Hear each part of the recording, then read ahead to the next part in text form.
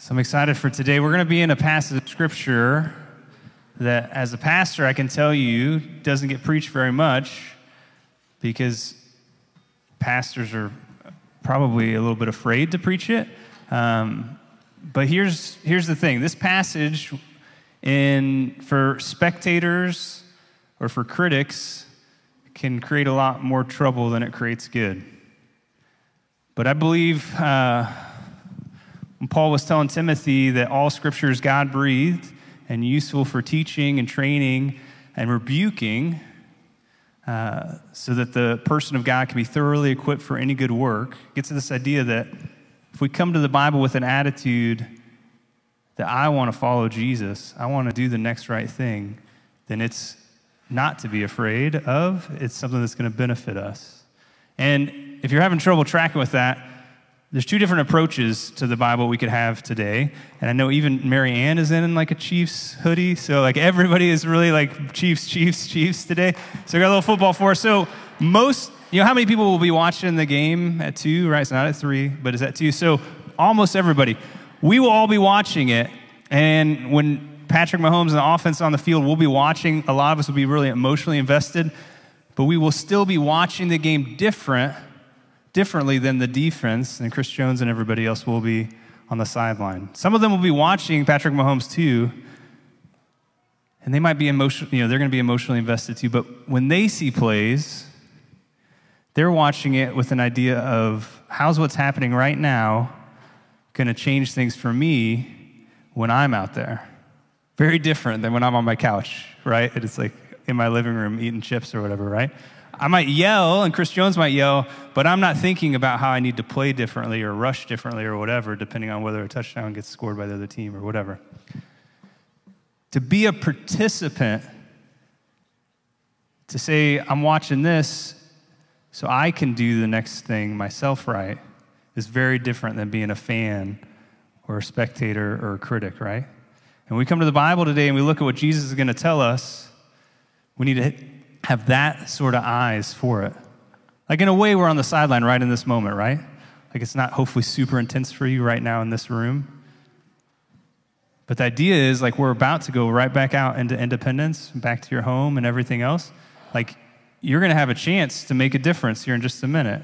And we need to look at this scripture with eyes like that. It's like what's happening right now is going to change what I do next. We need to watch it the same way a sideline player would watch it, not the way a fan would watch it, right? So we're still in this belief series. We go to this next verse, or this opening verse that we talk about a lot. The Gospel of John was written so that we may believe that Jesus is the Messiah. He's the Savior and the King, right? We're saying, Jesus, I need your help, and Jesus, I want to follow you. He's the Messiah, the Son of God, and that by believing, you may have life in his name. That what we truly think and trust in our heart about Jesus, that changes our life, right? That was the whole purpose of the Gospel of John, and that's the purpose of what we're going to read today. And so I'm going to lead us in a prayer where we say, Jesus, I want to be a participant with you. So come show me the next thing to do, right? Let's pray. Jesus, we don't want to just be on a couch watching the stuff you do. We want to get up and be on your team. And I pray today as we look in the Bible and we see a passage that gets skipped over a lot, I pray you would come and show us something good, each one of us, by the power and the grace and the truth of your Holy Spirit. Jesus, is in your name we pray. Amen. So John chapter 20 is where we're going to be. This is Easter Sunday. If you were here last week at the Delaware, you know that Jesus rose from the dead. He talked to Mary first, and he told Mary, go tell my brothers that I'm returning to my Father and their Father, right? He told them the basic gospel, like, I want you to be my family, right? Jesus offers that to any one of us. He's conquered death, and he's saying, I want you to have a relationship with God like I have. So that was last week. Now he's going to show up to these guys that heard about it, right? So John chapter 20, verse 19. Please turn there if you've got it, but it's will be here on the screen as well, right? So John 20, verse 19, this first verse here, we'll put it up. On the eve of that first day of the week, when the disciples were together with the doors locked for fear of the Jewish leaders, right? Jesus had just been crucified Friday evening, right? So there's a fear in these disciples. They've got the door locked. Next part of that verse, Jesus came miraculously, like without opening the door. Jesus came and stood among them and said, "Peace be with you." If you were here when we were talking through John 14, maybe it triggers that thought, right? Jesus talked a lot about peace in John 14. Now, and he's talking about he was going to come back from when in their time of sorrow and bring them peace. Here you see the fulfillment of that. Peace be with you. He's right there in the middle. Verse 20, after Jesus said this, he showed them his hands, which were nailed, right, onto the cross, and his side, which was pierced with a spear. So he shows them these wounds that remain in his resurrected body, right? Even though Jesus becomes supernaturally powerful, he's resurrected, these scars remain as this like glorious testimony to what Jesus did for us, right? And he tells these guys, come and look at it, right? Like, come experience it. The disciples were, can you say this word with me? What were they? Overjoyed, right? One more time. Overjoyed. So Mike tricked you guys earlier. You guys always are louder on the second one. So he kind of led you into that earlier, right? But I know you, right? You do better the second time, right? So they were overjoyed when they saw the Lord. Okay, verse 21. Again, Jesus said, "Peace be with you." If Jesus says something twice, right after showing you his scars, like, it's worth paying attention to, right? Some of us today, you've already heard what you need to receive from Jesus, right? Peace be with you. As the Father has sent me, I am sending you. We're going to come back to that one. As the Father has sent me, I'm sending you. Verse 22. And with that, Jesus breathed on them and said, "Receive the Holy Spirit." So this is a piece where some people have some questions about, like, wait, what's exactly happening here? And it confuses people sometimes. We're going to talk about this one a little bit more, but here's the big important thing, is that Jesus had said in John 14, 15, and 16 that he wasn't going to leave us as orphans, that he was going to give his Spirit to us. And here, the Bible's talking to us about, like, Jesus is the source of our connection with God through the Holy Spirit. He gives that to his disciples. He gives him, I should say that. He gives him, the person of the Holy Spirit, to his disciples. And then verse 23, which is another one that can confuse people. We'll dig into it a little bit, though. Jesus says, if you forgive anyone's sins, their sins are forgiven. If you do not forgive them, they are not forgiven. If you read that, you're like, wait, what? What does that mean? Does that mean if I'm mad at my mother-in-law, she's going to go to hell because I'm mad at her, right? Is that what that means? Probably not, right? Right away when we hear that, you're like, that one's not right. Like, right? Like Jake's poor mother-in-law, right? Or something, I'm not mad at I've got a great mother-in-law, by the way, if she's watching, right? Judy, you're amazing. But, so what do we do? If you've read this and you're like, Jake, I don't know why this is such a big deal, I've still got some stuff for you. But if you're reading this and you're like, this has confused me in some way, remember what we first talked about. The questions that are stirring in you right now need to be questions about, okay, but what am I supposed to do when I get the ball here in a minute? When I'm talking to somebody that's been rude to me at Quick Trip on the way home from church? Like, how is what I'm hearing right now supposed to change what I do, right? Because sometimes we just want to get off on a rabbit trail. But the real concern is, like, whatever's happening on the field, right? Like when Hardman fumbled the ball through the back of the end zone, no one's like, oh man, we should really change this rule, right? I mean, like, the Chiefs were worried about, like, well, what are we going to do now that we got to get back out there and play, right? So that's how we approach this. So I got 3 images for you that I think, like, as I've prayed about it for Maywood this week, I've read commentaries, I've been reading from Christians from 1,000 years ago. What'd they say about this? And I think there's 3 things that Maywood needs to hear today. So I got 3 images for us. The first one is a real simple one of just looking at a picture of the Gospel of John. So if you can put that slide up. There's 2 gifts from Jesus in this passage. And maybe they're one and the same, but Jesus says twice that he gives what? Right? Peace. And then he gives the Holy Spirit. And you could say, like, maybe that's one and the same, but here's what I'm going to tell you. Is John 13 through 17, those chapters, they bring it out. They flesh it out. What is Jesus talking about? What is this peace all about? What is the Holy Spirit supposed to do? So if you're here today and you're like, I don't have enough peace in my life, which is probably a lot of us, or if you're here today and you're like, I don't really have enough of the Holy Spirit, or I don't understand the Holy Spirit enough, which is also probably a lot of us, I'm going to give you one good move to take. This isn't like you'll never have to learn anything ever again. But one good move to take is to say, those chapters are important, and they tell us about Jesus' peace, and they tell us about the Holy Spirit. And they're going to tell you some things that are going to make you pray different.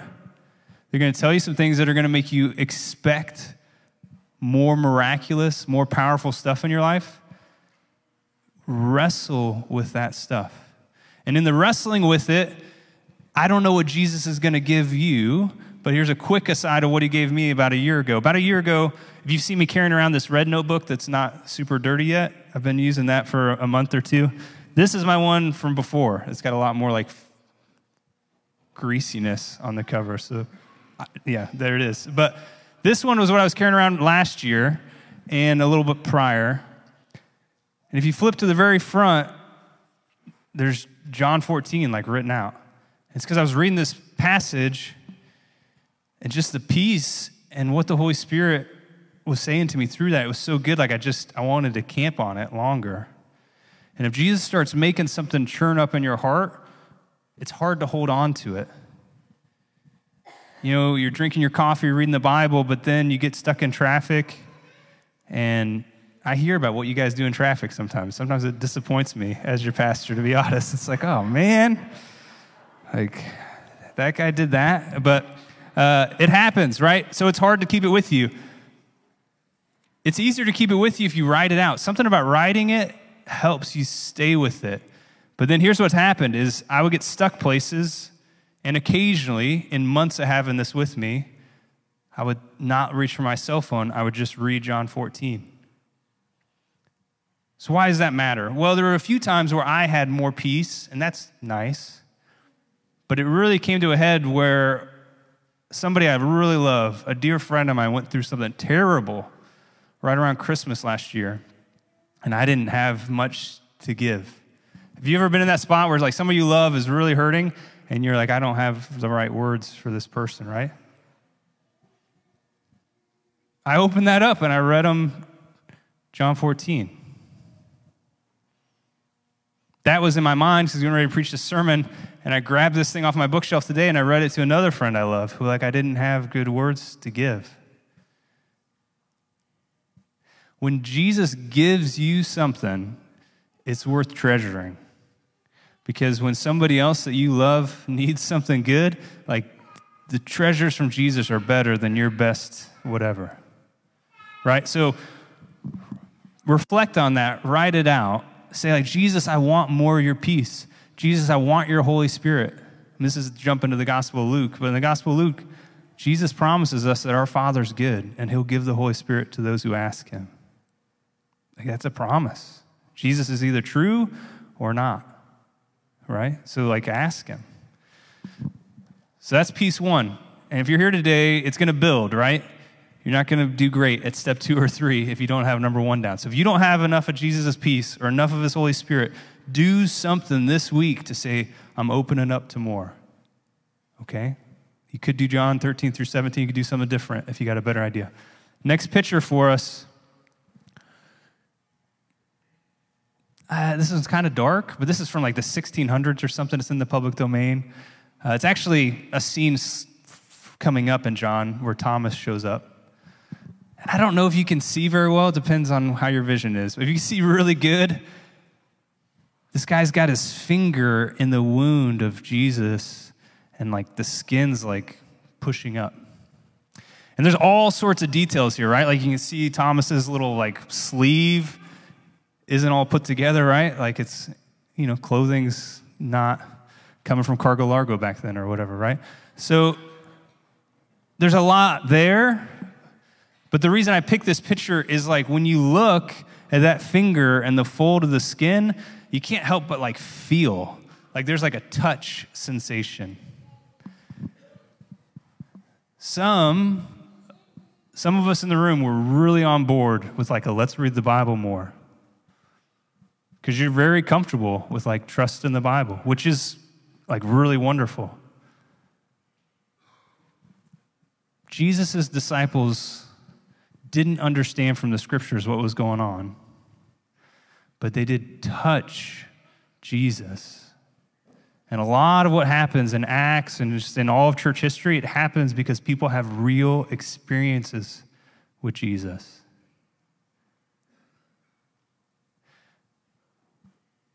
We have access to the Bible.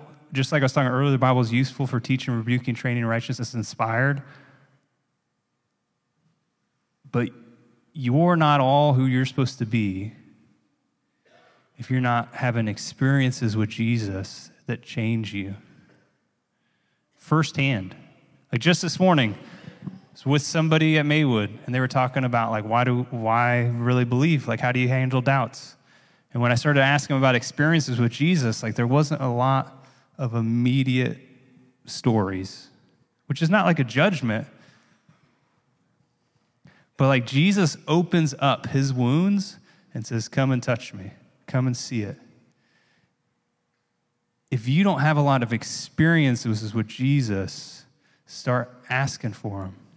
And if you have experiences with Jesus, don't forget him. Like tell other people about him. Write them down. Because there's going to come some point where, as good as the Bible is, you're going to doubt it at some point, probably, as an American adult. But if you've had experiences with Jesus, it's going to reinforce that trust that you have in the Bible. If you have experiences with Jesus, they might not get you through every moment, but there's some stuff that they're going to get you through that other things won't get you through. And you're cheating yourself. Like imagine if you were sitting in that room and you're like, like we're about to eat some fish. Like I don't really want to touch you, Jesus, right? Like what? Like resurrected Jesus is saying like, come, check it out. But how many of us have chances with Jesus and we just don't actually experience it, right? Like we feel a tug in the midst of a big pain to do something or to pray something. And we just think like, it's more comfortable to stay where I'm at. And you miss the experience, right? So we don't control, the disciples don't control what's happening in this scene. Like Jesus shows up. But I'm here to tell you, if you are hungry to experience and touch Jesus, he's not a magician. He's not just going to entertain you, right? He's not looking for likes or something like that. But if you're hungry to experience him for real, you will have experiences of him. Like I just don't think anything is going to happen, right? I remember somebody I really cared about when I was like 19 years old said, I don't believe in God because one time I prayed like, God, if you're real, show yourself to me. And he didn't do it, so I don't believe in him. It was like heartbreaking to me, right? Because this guy like gave up on like 15 minutes of trying. And like, anyways, I just know from experience, like God won't like jump to your tune, right? But I also know from experience, like when people really are hungry, like God does show up. So if you don't have a like touching moment with Jesus, like look for it. Because if you don't have big experiences with the Holy Spirit, if you don't have big experiences with Jesus yourself, like the Bible all by itself is not enough to get you to be all that you're supposed to be in Jesus. Like you need actual Jesus in your life, impacting you, teaching you, right? Why? Why do we need it to be that big? Why do we need that much? Well, this next slide talks about these two huge statements from Jesus. This slide doesn't, but it's going to illustrate it.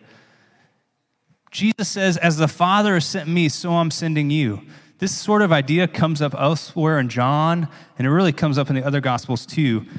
It's basically the Great Commission that we talk about a lot at the end of Matthew.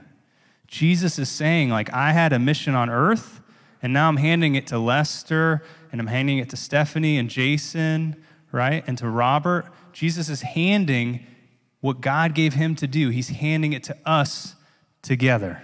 So like all the weight of saving everybody in the whole world isn't on like Amy Williams' shoulder, right? But like if Connor and Mike and Wayne and all of us will follow Jesus together, like Jesus has put the mission on our shoulders as Christians in the world. And when you read the Gospels, Jesus has a really tough mission from God, and Jesus is so incredible. And you start to look at yourself or even at us together, and you start to think like, I don't know how we're going to ever do all that. So before we get to the forgiveness thing, here's just a quick example if you just need to be impressed with Jesus. It's never bad to pay attention to Jesus. So this is another painting from forever ago from the 1600s. I think Rembrandt painted this one, but there's 13 guys on this boat, right? This is the storm that comes up, Matthew and Mark, maybe elsewhere too. But Jesus is asleep on the boat while everyone is just freaking out. And when you see this painting, you can like feel the intensity of the waves, right? You like feel how wet and moist and rocky and noisy it is. Jesus is asleep while everyone else is freaking out. And when you see that, if you stop a little bit, you're like, Jesus is a lot different than us. Like, he's different from me because, like, I struggle to go to sleep when nobody else is sleeping because I feel like everyone's going to think I'm lazy, right? I'm, like, scared of how people view me. Not scared of being lazy. I'm scared of being viewed as lazy, right? It's an un-Christ-like characteristic, right? Like, he's asleep and nobody else is. He's not worried about what everybody else thinks of him. Some of us are like, I can't go to sleep while 12 other people are doing something because they're doing it wrong, right? Like some people are like, I can't not be telling everybody what to do, right? Because that's how we're not like Jesus has this ability to go to sleep then and to stay up really late praying. I mean, he's on a different schedule than we are. But then when everybody wakes him up and they're freaking out, he tells the winds and the waves, like, be calm. I mean, how many of us like get stuff done with like 2 words, right? Clearly not me, as you guys are like, when is this going to be done, right? So 2 words, be calm, and the wind and the waves listen. Like I have a hard time getting my 2 7-year-olds to listen, right? Like I can't imagine like the wind of the waves, right? Like 2 words. And then he rebukes these guys that are following him about like, why are you freaking out so much, right? He has a conflict with them, not in like a blow up the relationship, but in like a you guys need to be better. Already, just that one scene, we think like, man, we got a long way to go to be like Jesus. The power, the freedom, the ability to push people and love them at the same time, to focus on what really matters, to not say too much. Like, it's just like so much there to worship him about, but then to think like, how are we ever going to do it?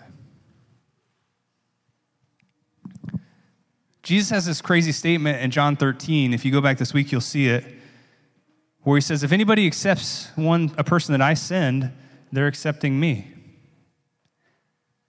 And if anybody rejects the person I send, they're rejecting me. There's this idea like if you're in step with Jesus, the way people respond to you, it's their response to Jesus. And when I think about my life, I can't say like, man, I'm so in step with Jesus that if someone's happy to see me, they're happy to see Jesus. If someone's befriending me, they're befriending Jesus. And that forgiveness thing that's kind of scary, where Jesus says like, if you forgive anybody, they're forgiven, and if you don't forgive, they're not forgiven. It's a really similar echo to that John 13 statement, where Jesus is saying us as a church should be the type of place where when we forgive something and we let people know about that, like they're receiving God's forgiveness. Like there's that kind of power in the way we interact about forgiveness. And when we confront somebody and say like what you're doing is wrong and you need to change and you're not right with God, that we are only saying that when it's a really true thing, that we're not flippantly running around condemning people to a different level or in a different way than God is. That like Jesus was on earth, in step with God the Father, The things that he said carried the Father's authority because they were in tune. Jesus wants our forgiveness in tune with him. Jesus wants our forgiveness in tune with him. Forgiveness gets highlighted by Jesus really in a way that I can't think of anything else getting the same sort of highlights. Jesus talks about all sorts of stuff we can do wrong, right? And still be forgiven. But when Jesus says, but if you hold something against somebody, if you're bitter and unforgiving towards somebody else, I'm not going to forgive you. And we don't bring that up very often. We kind of always take Jesus' forgiveness for granted, right? But Jesus says, no, if you won't forgive that person, I'm not going to forgive you. How does that fit with what he's saying here? We're not in step with him if we haven't become the type of person that forgives like him. We're not walking around in his authority. So when Jesus says, the same way the Father sent me, I'm sending you, and I'm giving you this power of authority, and forgiveness is the specific trait he brings up to the disciples here. That we're going to forgive like God. That's what he's desiring of us. You start to see why Jesus puts peace in the Holy Spirit right here with it. Because this feels like a crushing weight, right? I mean, Jesus was sent by God to pour out everything, right? To be a servant and humiliated and to die and to forgive the people that put him on the cross. And he's saying, I'm sending you in the same way. It feels like a crushing thing. And then this idea of being able to forgive with to be in tune with God on forgiveness. Because some of us feel so guilty ourselves that we do want to forgive everyone else, but we're never going to have a confrontation with somebody about you need to get right with God. For some of us, that's how we're not Christ-like. And others, it's oh, well, that sin I never struggled with. That's the really bad one, right? Either way, we're not being Christ-like. So that's why I said these things build on each other, right? If we don't have peace, if we don't have the Holy Spirit, we don't have a chance to be like Jesus. And Jesus is going to train us together to be like him, right? We get to learn right here in our own family, right? How to forgive each other, how to stick with each other, how to go through hard things together. Real quick, I've got just a couple more ideas for you. One is, Daniel brought up in Sunday school, what about people that hate themselves? What about people that don't love themselves? How do I help those people? How do I even begin to help them? When we start forgiving like Jesus forgives, people around us will respond to God. When we love people that are mean to us, when we forgive people that just don't deserve it, when we confront people that need to change, those are moments of bringing Jesus' light into a dark place. And people who can't yet love themselves can realize they've been forgiven and have a spark of hope. That's the sort of stuff Jesus wants us to be about, right? So last slide for you tonight, or today, this afternoon, wherever we are. We talked about football at the beginning, right? Now it's our chance to get onto the field. Our week starts right now, right? And we can leave here with Jesus' peace. We can leave here with the Holy Spirit, and together we can be like Jesus. One real quick point on that. Harding's fumble last week really stuck out to me, but I heard Travis Kelce's podcast, and Kelce blames himself for missing a block and feels bad for Hardman. And I just thought well, that's what a good team looks like, right? When you're taking responsibility for yourself and you're working together to be better, right? And all of us, me right there as your leader, I'm making mistakes. We're all going to fumble at times, right? But we can stick together through things, right? We can win games even when we're not perfect because Jesus has a lot of grace for us, right? And Jesus will move us forward.